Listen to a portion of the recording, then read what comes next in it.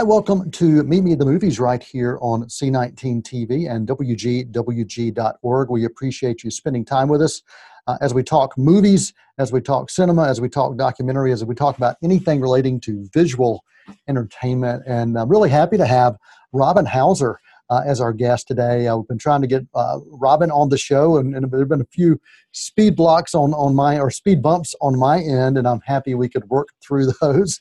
And Robin, glad you're here. Well, thank you so much for having me.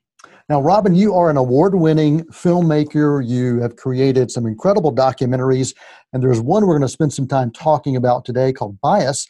But first, I want to give our viewers and our listeners a little background on who Robin Hauser is. How did you get involved in this? What drew you into this industry?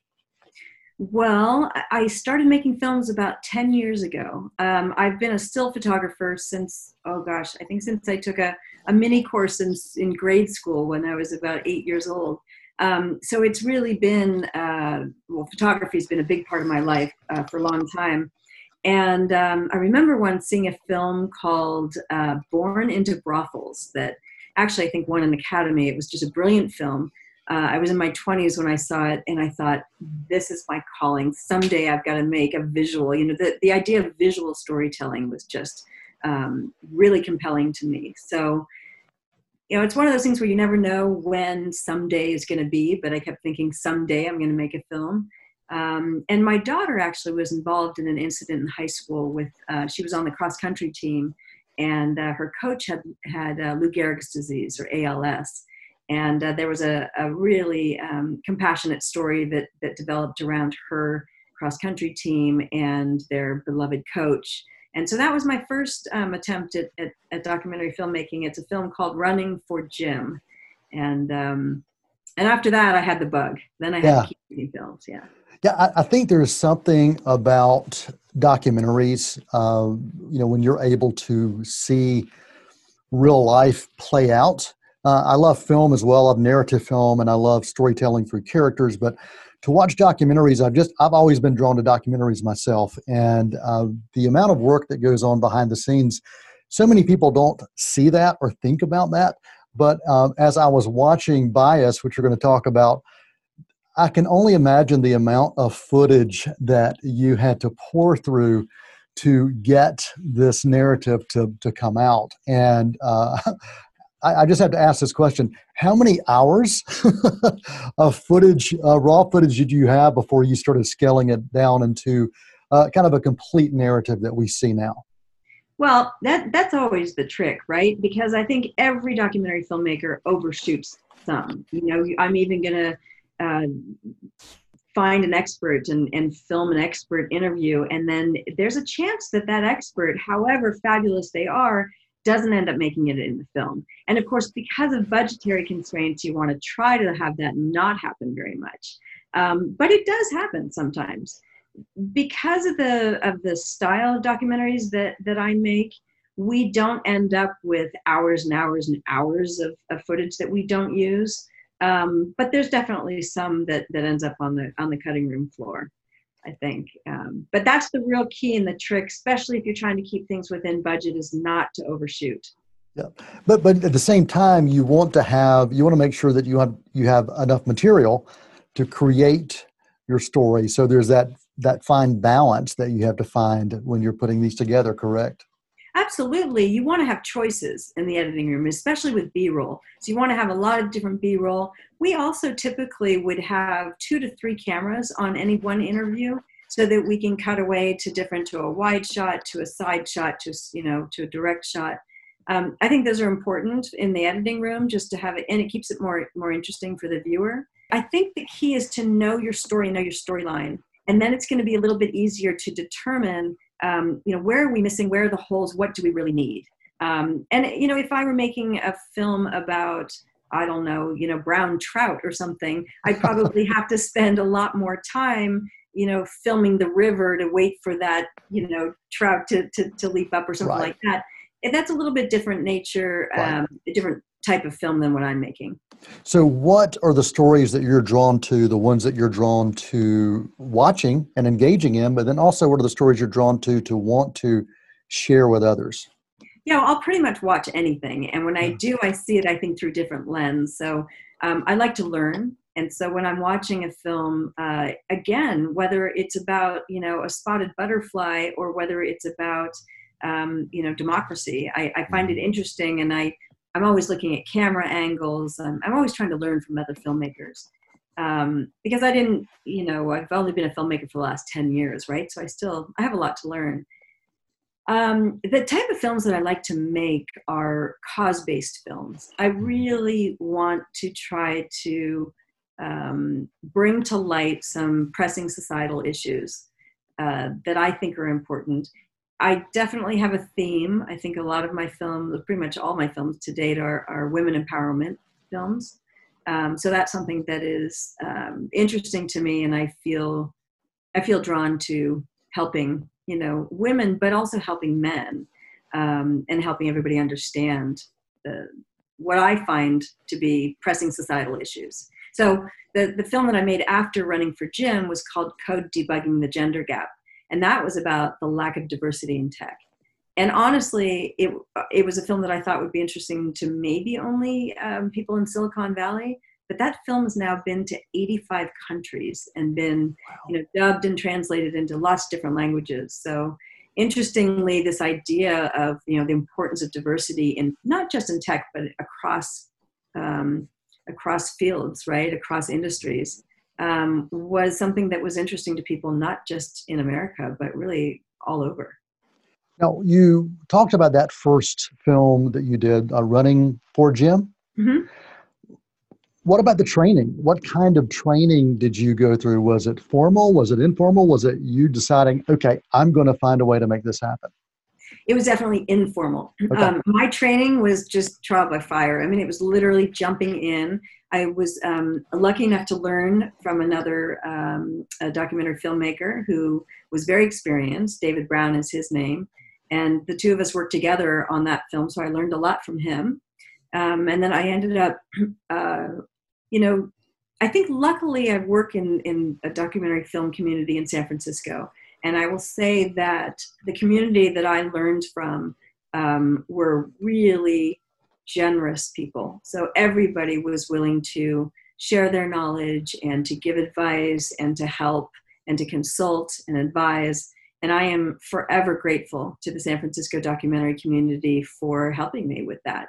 And there's one thing about being a director. I have a vision, I have an idea, but I can hire people much more experienced than I am, right? And I count on them in terms of line producers or editors or camera people. Luckily, I can learn a lot from them. And I think with every film, I've grown as a filmmaker. I think there is something about that community, especially the documentary filmmaking community, and there's a support there. You find that people want you to succeed at the stories you're telling, and it's one thing to be able to go out, find your material, shoot your documentary, put it together, and then you look at it and you look at that baby that you've helped to create. But then when you get the feedback from others who are getting a chance to see it and those that are, I guess, truly embracing it because it's part of who they are, there's a difference in how those responses come across for you and for others. I don't know if that made any sense whatsoever. Well, if I'm understanding what you're getting at correctly, I can tell you that it's pretty nerve-wracking when you first release a film or the first time you do a public screening. You have a little bit of a sense because you've done some test screenings, but really that world premiere is a stressful moment. And I will say that yes, I mean I get enormous gratification out of any feedback I get from the audience where it has affected somebody personally. So anytime I have inspired just even one person in the audience, or I remember getting emails or people coming up to me saying, I want to learn how to code now. I Mm. want to become young girls saying to me, I'm so inspired. I want to learn how to code. And that to me, that is just, it's why I do what I do. Yeah. Right. And it makes me feel so grateful to be part of this documentary world and to have this as a career.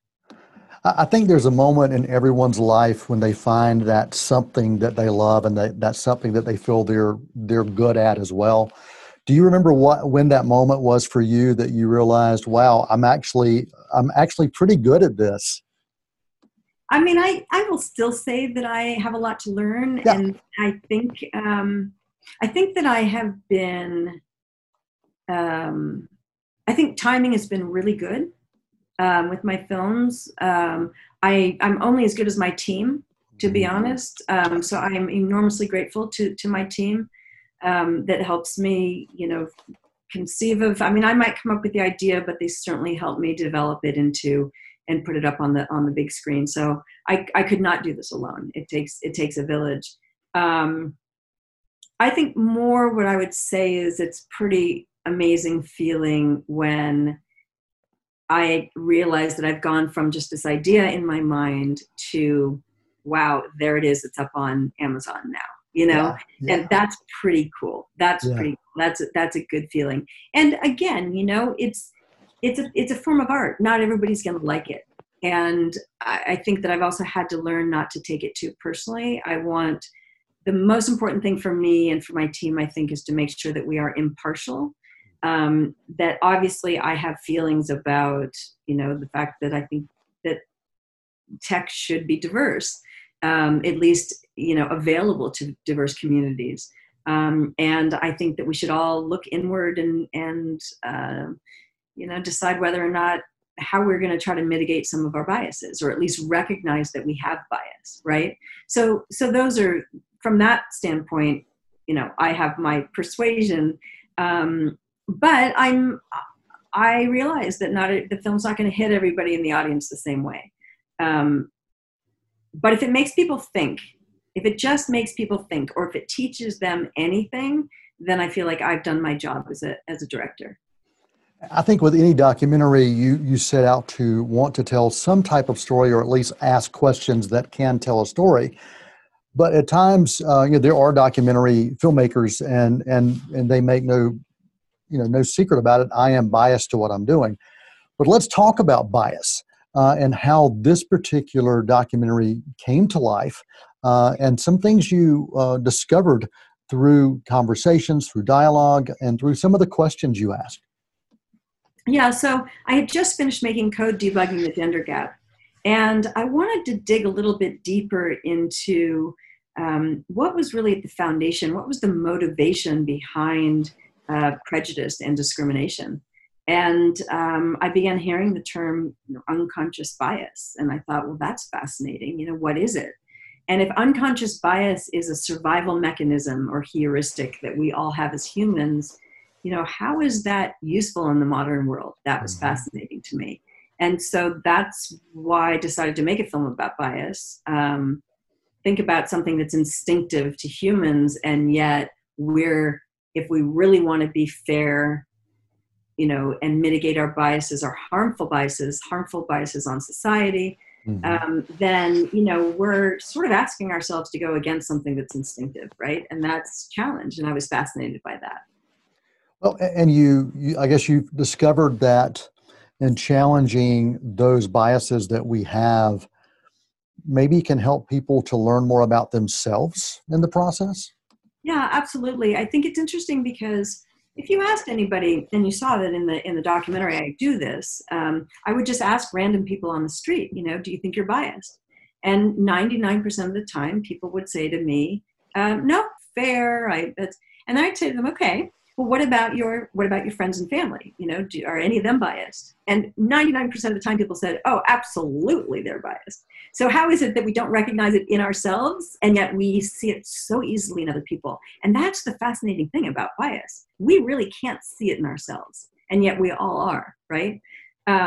So I think that rather than feeling like you're a victim, which that's okay, many of us are, of different biases, trying to look inward and think, well, what kind of biases do I have? And how are those biases, or even if they're unconscious, how are they impacting the people I hang out with, the people I hire, the people I work with?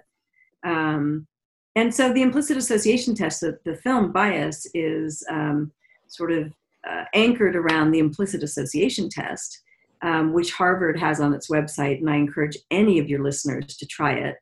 And it's really an interesting study that asks you to sort by sorting different words. It's looking at the type of associations that you make between two different categories. Right. So as you have been showing this through screenings, private and public, what kind of responses are you getting from the audience as they see this and start thinking about what it means? Yeah, I mean, the audience seems to really enjoy it. And most people say to me, I want my, husband to see this, or I want my kids to see this, or I want my, so people want to know how other people can see it, right? How do I bring this to my company? So it's definitely impacts people. I think it also takes a little bit of time to digest it. And so often I'll get emails from people a day later, a week later, so, I've been thinking about that documentary. So it's definitely a thought-provoking film. It's intellectual. It's, I wouldn't want to say it's like homework at all, because I believe that they made it entertaining and interesting. But it is an intellectual film, and I think people really respect that. It makes you think. And I think the best films, whether they are feature narratives that are fictional or whether they are documentaries that explore life, any of those that can make you think are doing a great job. And any of those that make you think days, weeks, and sometimes months later have gone far beyond. And this is a documentary that I think does challenge people. I think it challenges people to look at themselves. I think it challenges people to look at those around them, and to examine the world that we live in. And the world that we live in is fueled by different cultures and different religions and different races and different genders, and we are not all the same. We are not brought up the same way. And because of that, we are going to have these, as you said, these things that are within us that make us feel or think a certain way. And sometimes when we step outside of that, and I think realize where and why, we can maybe understand a little bit more about ourselves. Yeah, absolutely. And I think the key is to not beat yourself up about it, right? I mean, but rather than ignore it, you don't want to sweep it under the carpet either. I think we just need to look inward and see what is motivating my behavior, and how might that be negatively impacting people around us. Right. So for instance, if you look at your team and you realize that everybody are, all of mine are blonde women, or, all of yours maybe are white male, it's important to stop and think, well, am I doing that on purpose? And we all suffer from something called like me bias, which is that it's just easier to hire people, to make friends with people that are like us, because they're less threatening, right? And that does come from a survival heuristic, which says that they're like me, therefore they're safe. But how does that help us in the workplace? It doesn't at all. In fact, we know, and it's been proven time and time again, that diverse teams actually create better products. They have better ROI. They're better companies. They make more money. So we have to actually go beyond ourselves. And one of the ways that we can do that is to just slow down. So if you immediately walk into a room, or you're interviewing candidates, let's say, and somebody walks in and you think, oh, yeah, I don't know, something about that person just bugs me. Well, stop and make sure that, that whatever that feeling is, you might be right. You might be right. But make sure that it's based on facts that actually matter. Yeah. So if there's one lesson that you learned from creating this, what do you think that lesson is that you learned?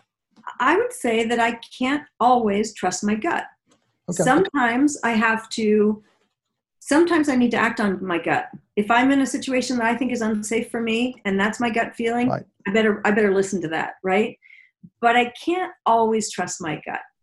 And think about it. How many times have all of us walked into a room or been at a dinner party or something, and you think, okay, I'll have nothing in common with that one person.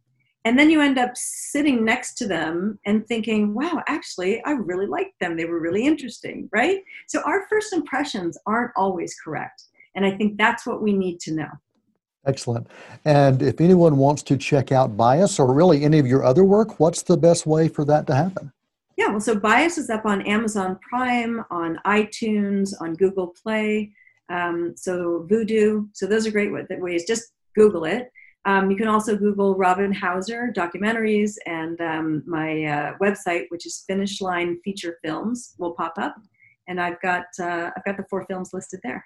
Robin, thanks so much for taking the time to be with us on Meet Me at the Movies. I really appreciate it, and I continue to get excited about what you have next. And do you want to talk about what that might be, or you are still trying to figure that out? Oh no, I'm in the middle of production, which is, obviously a little bit stalled right now because of the COVID-19 situation. But I am in the middle of making a film called Savvy, which is about the importance for women to be financially savvy or literate. Surprisingly, women tend to abdicate major financial decisions to the men in their lives. Mm-hmm. And this is obviously a problem because women live longer than men, we make less money. And so it's important that women take an active role in managing and understanding their personal finances. And for some reason, we don't like to do that. Excellent. I look forward to seeing Savvy when it's ready, and I hope that you're able to push through as soon as the COVID-19 clears for us. So thanks for taking the time to meet with us on Zoom and to chat with us this way, and looking forward to more people seeing Bias and to having that film challenge them and get them to think a little bit. Noel, thank you so much for having me. It's been a pleasure. Robin Hauser, our guest right here on Meet Me at the Movies, C19 TV and WG.org. You can always email us at info@c19.tv or info@WG.org. Till next time, that's a wrap.